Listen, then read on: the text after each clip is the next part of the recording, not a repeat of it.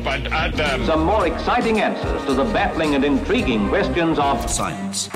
Up and Adam, science on FBI. I've been hanging out with Alice Williamson for the last 2 years on a Tuesday for Up and Adam, talking science as we always do.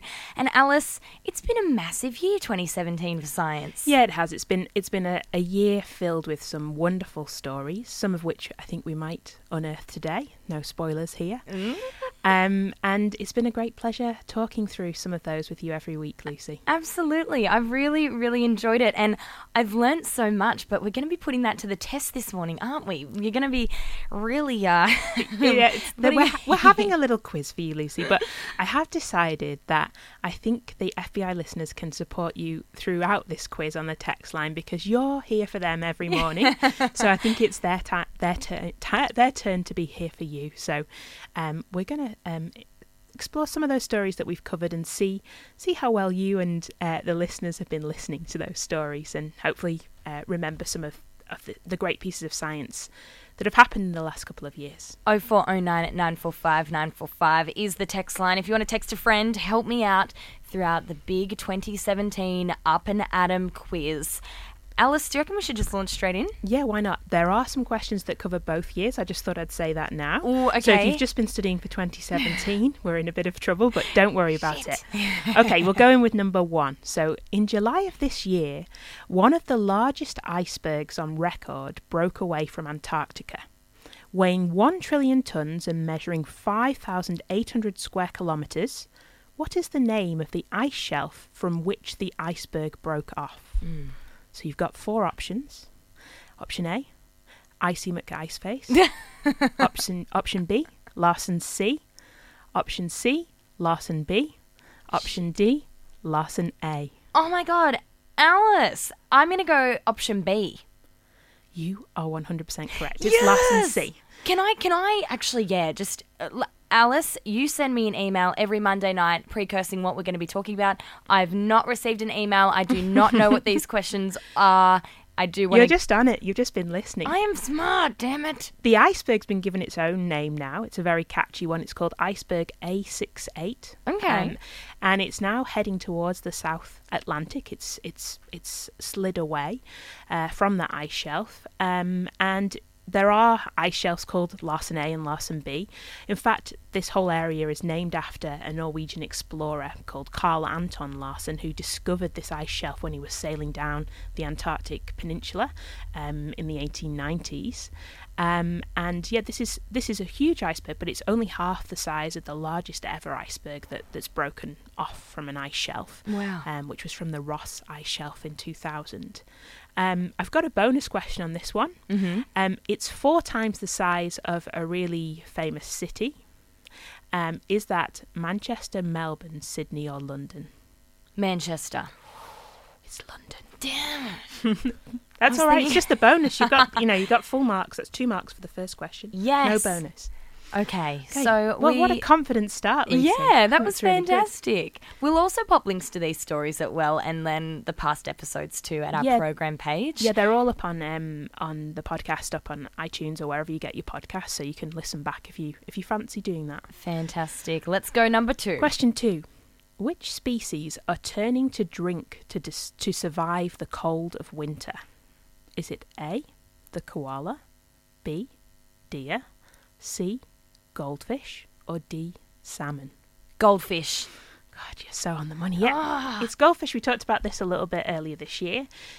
Goldfish have developed a really very interesting way to survive in ponds that have been frozen over, because most animals, that was a bit of I mixed those 2 words together, can't survive for very long without oxygen. They'll die in a few minutes without oxygen. But goldfish can survive for months underneath these ice-covered ponds and rivers, and that's because they're able to do something rather unusual. They've developed a second set of proteins that can help them to break down the lactic acid that's generated in anaerobic conditions. So when they break down sugars, they produce lactic acid, which is usually very dangerous for cells, but they can change this lactic acid into alcohol.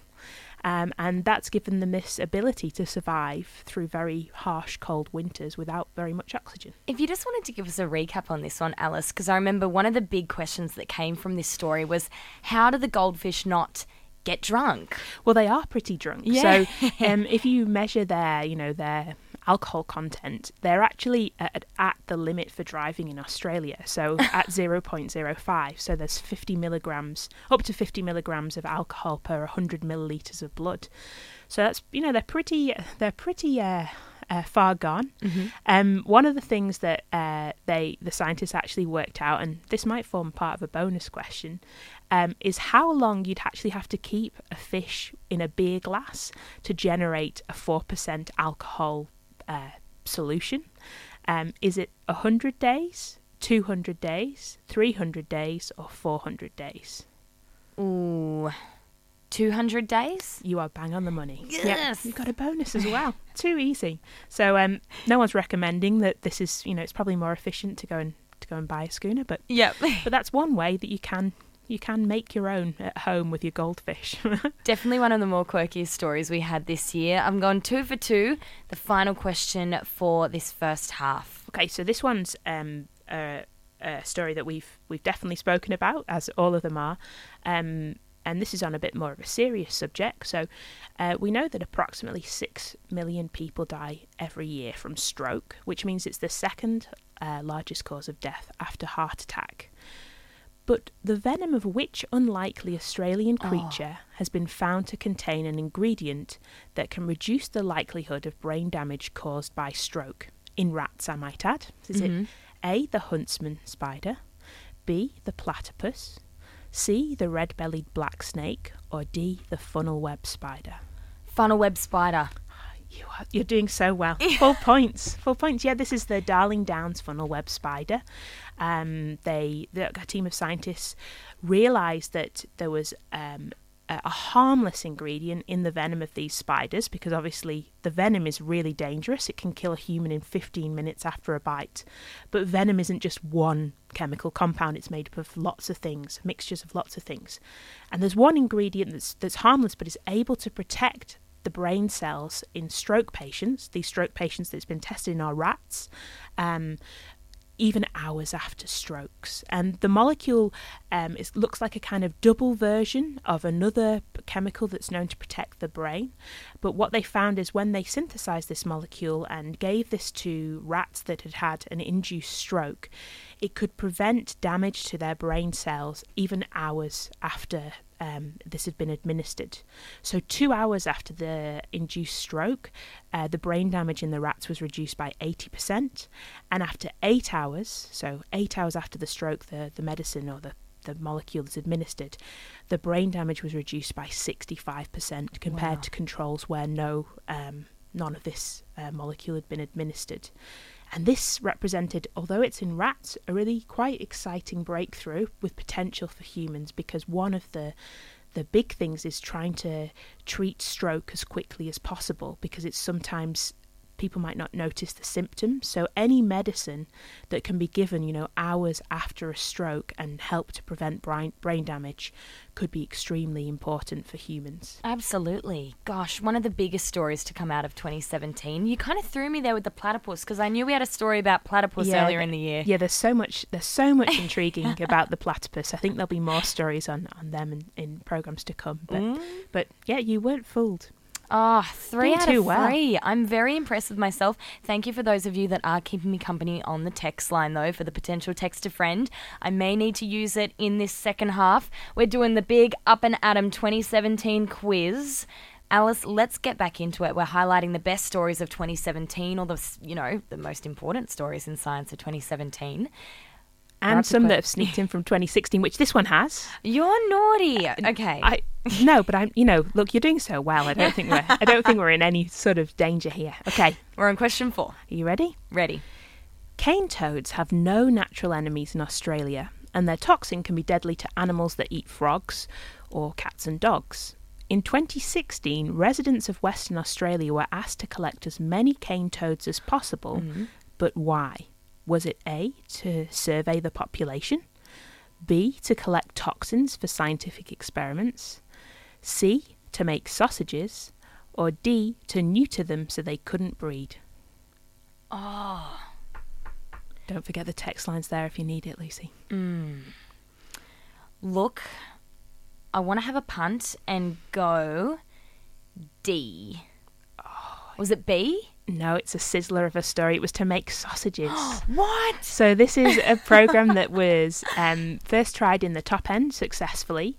And the idea is to collect, it's a rather gruesome story, but to collect cane toads to make sausages. They were originally handmade. And to feed them to animals such as the northern quoll, and induce vomiting in those animals so they have an aversion to the smell of the cane toad. So you put a little bit of toxic meat into a sausage that won't kill them, it'll just make them a little bit unwell. And this is hopefully going to stop these animals from, taking a bite out of a cane toad and being less fortunate. And it's worked quite well in the initial trial. So about 50 to 70% of the quolls were taking the sausages. And the idea is to introduce this to kind of the front line where the cane toads are crossing, so that as they pass through an area, the native species will survive and repopulate the area. And it's a big problem because sometimes when these cane toads pass through, up to 95% of the goanna can be dead very quickly, within months, of the toads arriving. Yeah. So they're a really big problem. So these sausages are a rather grisly but important solution for cane the cane toad toad sangers. problem. Yeah. Oh, I forgot that story, I but know, I remember it now. It's a grisly one. Maybe you Yeah. just wanted to put that one out of your mind. Blocked it out. I've got a little bit of a bonus question on this one. So the cane toads were actually introduced to Australia from Hawaii in June 1935 in an attempt to control 2 native beetles. But which crop were these beetles a problem for? Mm-hmm. Do you know which crop? Oh, not a multiple choice. Sunflowers? Near. It was for sugarcane. Oh, So is it? well, it begins with an S, so we'll go with that. That's all right. That was a tricky one without a multiple choice. So we'll move on to question 5. So at 11:21 p.m. Sydney time on the 17th of August 2017, you'll be pleased to hear, astronomers learnt that LIGO had detected a gravitational wave event. But what was the event? Was it A, a binary black hole merger, B, a pair of merging neutron stars, C, 2 satellites colliding, or D, the formation of a galaxy? B? You are right. This was a really exciting story this year that Australia had a big part to play in. It was the first time that people got to see a gravitational wave event with conventional telescopes. So there was this gravitational wave signal that came through. This got astronomers extremely excited, and they were able to focus many of the telescopes to one area of the sky that was about 150 times the size of our moon. So lots of telescopes were needed, and then used all of these telescopes to try and pick up on any electromagnetic radiation that was coming from the sky in this area, and they were able to pinpoint this event and detect this with a radio telescope for the first time. Wow. So this was one of my favourite science stories of the year. So awesome. And I think we'll have a lot to listen out for in this space. I reckon we've got time for one more. One We're more? just bordering on 8:30. One more? But Okay. let's smash it. Well, you're doing so well, so don't worry. I thought it seemed only right that we would finish with a chemistry question. Yes. And I thought we'd go straight to the top. So what and who was awarded the 2017 Nobel Prize in Chemistry? Was it Sauvage, Stoddart and Feringa for the design and synthesis of molecular machines? Was it Dubochet, Frank and Henderson for cryo-electron microscopy for the high-resolution structure determination of biomolecules in solutions? So many words. I know. Was it Hall, Robash and Young for discoveries of molecular mechanisms controlling the circadian rhythm? Oh. Or was it D, Weiss, Barish and Thorne for decisive contributions to the LIGO detector and the observation of gravitational waves?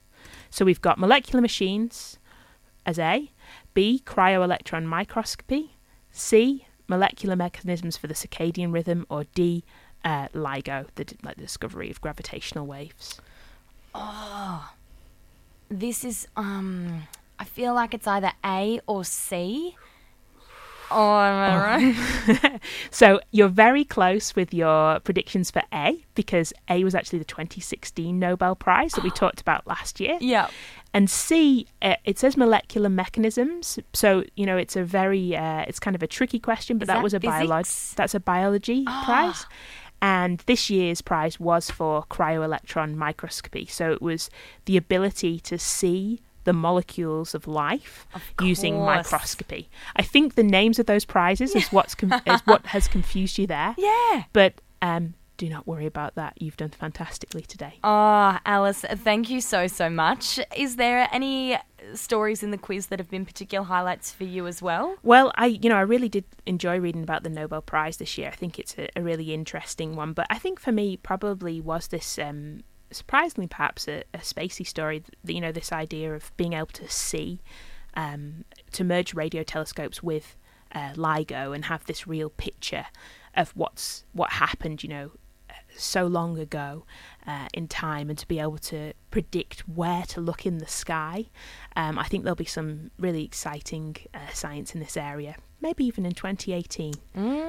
But so much good science this year, and such a pleasure talking to you every week, and I'm going to miss you very much. Yeah, I will miss you too. If people want to look back at episodes, listen back, all you've got to do is head to fbiradio.com/podcast. And I want to say a huge thank you to you, Alice, for coming in for Up and Atom every Tuesday. If you've not been able to come in, we've always gotten you on the phone as well. And you've been there since the very beginning for me. You've been my longest standing segment host from the start of 2016, and even before that with Georgia Hitch. And I want to say it's an absolute pleasure being able to see how your mind works and being able to hear these stories from you. You're an incredible chemist, you're an incredible woman in science, and I want to say thank you for inspiring Sydney every Tuesday. Up and Atom will be back in 2018. I can't wait, and I'll catch you around. See you around, Lucy. Thank you. Thank you. This was produced by FBI Radio in Sydney. FBIRadio.com.